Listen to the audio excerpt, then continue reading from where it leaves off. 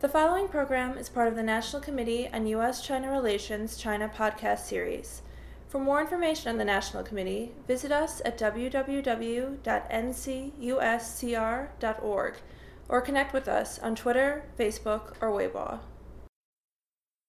My name is Sarah Jessup. I'm a Senior Program Officer at the National Committee on U.S.-China Relations. Joining me today at NCUSCR China Podcast is Aynne Kokas, Assistant Professor of Media Studies at the University of Virginia, and is also part of our fifth cohort of the Public Intellectuals Program at the National Committee. And Aynne is published widely, most recently this year as the author of her book, Hollywood Made in China, which is about the developing synergy and business ventures between the U.S. and the Chinese film industries, or more accurately, between Hollywood and the PRC government. Aynne, thanks for taking the time to come talk with me today. Well, thank you so much for having me, Sarah. It's a pleasure to be here. I wanted to talk about the sort of most basic issue in the book, which is, or the sort of preliminary issue, why does China want to go to Hollywood, so to speak? What's in it for China? And also what's in it for the U.S.? Why didn't China continue to develop its own film industry, sort of like a Bollywood? So there are a lot of different trends that are happening at the same time. So one is Hollywood studios trying to enter the Chinese market and making films there. And the reason for that is that the Chinese market is the second largest film market in the world, and through 2015 was growing far faster than the U.S. market. In 2016, the market growth slowed a little bit, but Hollywood investment in China is one strategy for entering the market because there's a quota on the number of films that can enter in any given year. Now, Chinese investment entering into the U.S. is an interesting phenomenon in the sense that it follows a lot of the traditional patterns of technology transfer that we think about with regard to Chinese investment in American companies, but also is a form of income, or it's also a form of revenue diversification. So a hedge against potential instability in the Chinese market.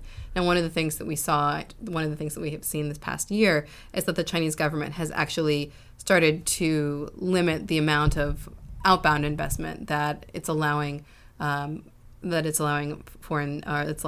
domestic firms to use. So this has had an impact on Hollywood. Now, at the same time, the U.S. Congress and now the U.S. executive branch are also talking about how they want to limit Chinese investment in the U.S. for national security reasons. So we're seeing this dual crunch that may actually constrain the amount of Chinese investment in Hollywood, but actually doesn't constrain Hollywood investment in China. Oh, that's interesting. Can you talk a little bit about what is co-production and what are the challenges for making an international hit? Yeah, so co-production has different meanings in the U.S. context and in the Chinese context. In the U.S. context, a co-production can be something as simple as shared financing. Mm-hmm. Whereas in the Chinese context, this is a technical term that is determined by the State Administration of Press, Publication, Radio, Film, and Television, China's major media regulator. And a co-production can circumvent that film quota, that film entry quota into the Chinese market, but has to be approved at every stage from pre-production all the way through distribution for it to count as a Chinese domestic film, even if it has a lot of Hollywood investment. Now, this offers some interesting incentives for Hollywood studios because they can more likely and let them enter the market. However, they're also yielding a huge amount of control of the films over to Chinese regulators. So I guess this is a question that ties a little bit into the first one.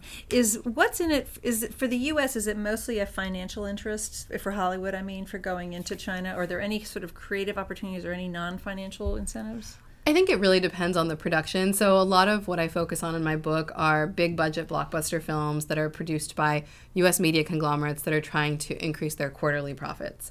So from that perspective, while there may be people involved in the process, and frequently are people involved in the process who are interested in these creative endeavors, the larger forces animating the productions and kind of getting them greenlit are not necessarily creative. Mm-hmm. Now, that being said, there are actually a lot of independent filmmakers who are interested in making films between China and the United States. And at that point, a lot of these stories tend to become much more richly intercultural. So there's a small romantic comedy called Shanghai Calling, which is about this, a relationship between an expatriate Chinese American and you wrote about this, yeah. So there are some kind of independent films that look at these cosmopolitan spaces in which foreign residents of China engage with people domestically, and there's this kind of rich cultural cross-pollination. However, for the most part, that is not what we see. Yeah. Well, can we expect to see sort of more Chinese in American films? Will there be a sort of different type of American film for these co-productions coming into the American market? I think we can definitely anticipate that we'll see more Chinese actors in American films. And this is actually a relatively easy form of collaboration because it doesn't require official approval by the Chinese government. It also, it doesn't really risk triggering any of these capital control issues in the Chinese domestic market. And it has the potential to expand Hollywood's reach both in China and to counter some critiques that it's, the hashtag Oscars so white critiques of, Hollywood's whitewashing. That being said, we have seen there is a lot of churn currently in the U.S.-China trade relationship. And if things like a 45% tariff happen, all bets are off, frankly. Yeah, yeah. And is the quota still 34 movies? Did that change this year? So the quota is really interesting. Technically, the Chinese market should be open far more than 34 films. It should be completely open to the U.S. market. However, China has not officially honored its WTO agreement, and the 34 film quota was a negotiation that occurred after a 2007 case that the U.S. brought against China in the WTO court. There was a U.S.-China film agreement that was signed or that was agreed to in 2012, officially signed and ratified in 2015, that allowed for this 34 film quota. Now, the U.S.-China film agreement is actually currently being renegotiated. It expires this month. And then if it's not renegotiated, it'll be very interesting to see what happens. If the U.S. takes the complaint into the WTO, if the market just opens up because there has been an interest in expanding the number of Hollywood films that are shown in the Chinese market on the Chinese side. So we'll really have to see what happens there. But it's definitely an interesting area, particularly given the fact that this is one of the first major Sino-U.S. trade deals that our new administration will have the chance to negotiate. Right. It seems like it's such a carefully managed relationship in cultural content, financial investment. Absolutely. Can you talk a little bit about sort of the shaping of content, how people feel about that, and how the sort of Hollywood producers feel about their content being censored, and also what image of China wants to project? Like, what kind of China are they trying to help us understand? Yeah, so the content control question is really interesting. On one hand, it's important to note that all films that are distributed in Chinese theaters have to be available to general audiences. So that's the reason why a lot of sex and violence are cut out. It's very similar to the U.S. Prior to the MPA rating system. Oh. So from that perspective, those are changes that studios are kind of cognizant of and are willing to make. Then there are these questions of what China looks like to a global audience. So for example, in Mission Impossible 3, there were images of elderly people on the streets in China and laundry hanging that didn't jibe with the larger image of Shanghai as a global city that were cut. And that's one village. Yeah, exactly. That's one small example, but it kind of is consistent with a form of content control which is largely affiliated with, is this representing a vision of global China that is consistent with the kind of standard government vision of that.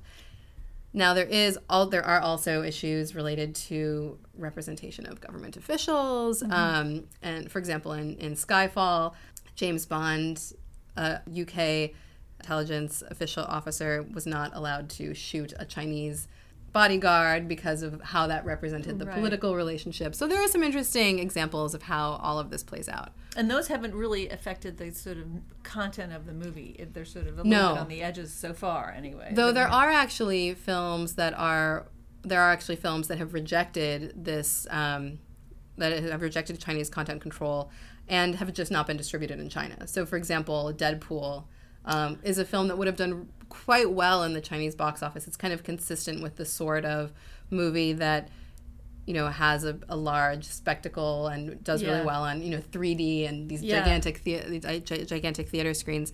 But because of the language in the film, the filmmakers actually declined to make any changes. And the film still did really well, but there are examples of people pushing back as well. Would there be a case where a film is released in the U.S. and it doesn't do so well, so they say, well, let's clean it up and try and see if we can send it to China and recoup some of our finances? I mean, can you see that happening? You know, like, are they thinking strategically, we need it to be in China? I mean, I think that actually happens in the pre-production phases, like even at the point of when, like, scripts are being chosen. So I think it's not a coincidence that 3 major big-budget space-related sci-fi films, Arrival, Gravity, and The Martian, all have Chinese themes and Sino-U.S. space collaboration. Yeah. Which is something that doesn't exist in the real world. It's almost, it does, but, you know, in very, very much more limited scope than is represented in these films. So in some ways, this is a form of fiction that Hollywood is generating about the Sino-U.S. relationship, which is very interesting, especially for scholars who study that aspect of the relationship. Absolutely. And is there a feeling that the legitimacy might be questioned, that for the U.S. producers and directors, how do they feel about content being shaped? Well, I think it really depends on the filmmaker, and the budget, frankly. So films that have bigger budgets have to earn. I mean, all films should try to aspire to earn 2.5 times the amount that they cost to make. That's the metric. That's the metric. Uh-huh. And so having access to a successful Chinese box office return makes that easier to achieve, since it's the second largest box office in the world and larger than the next 3 markets combined. Wow.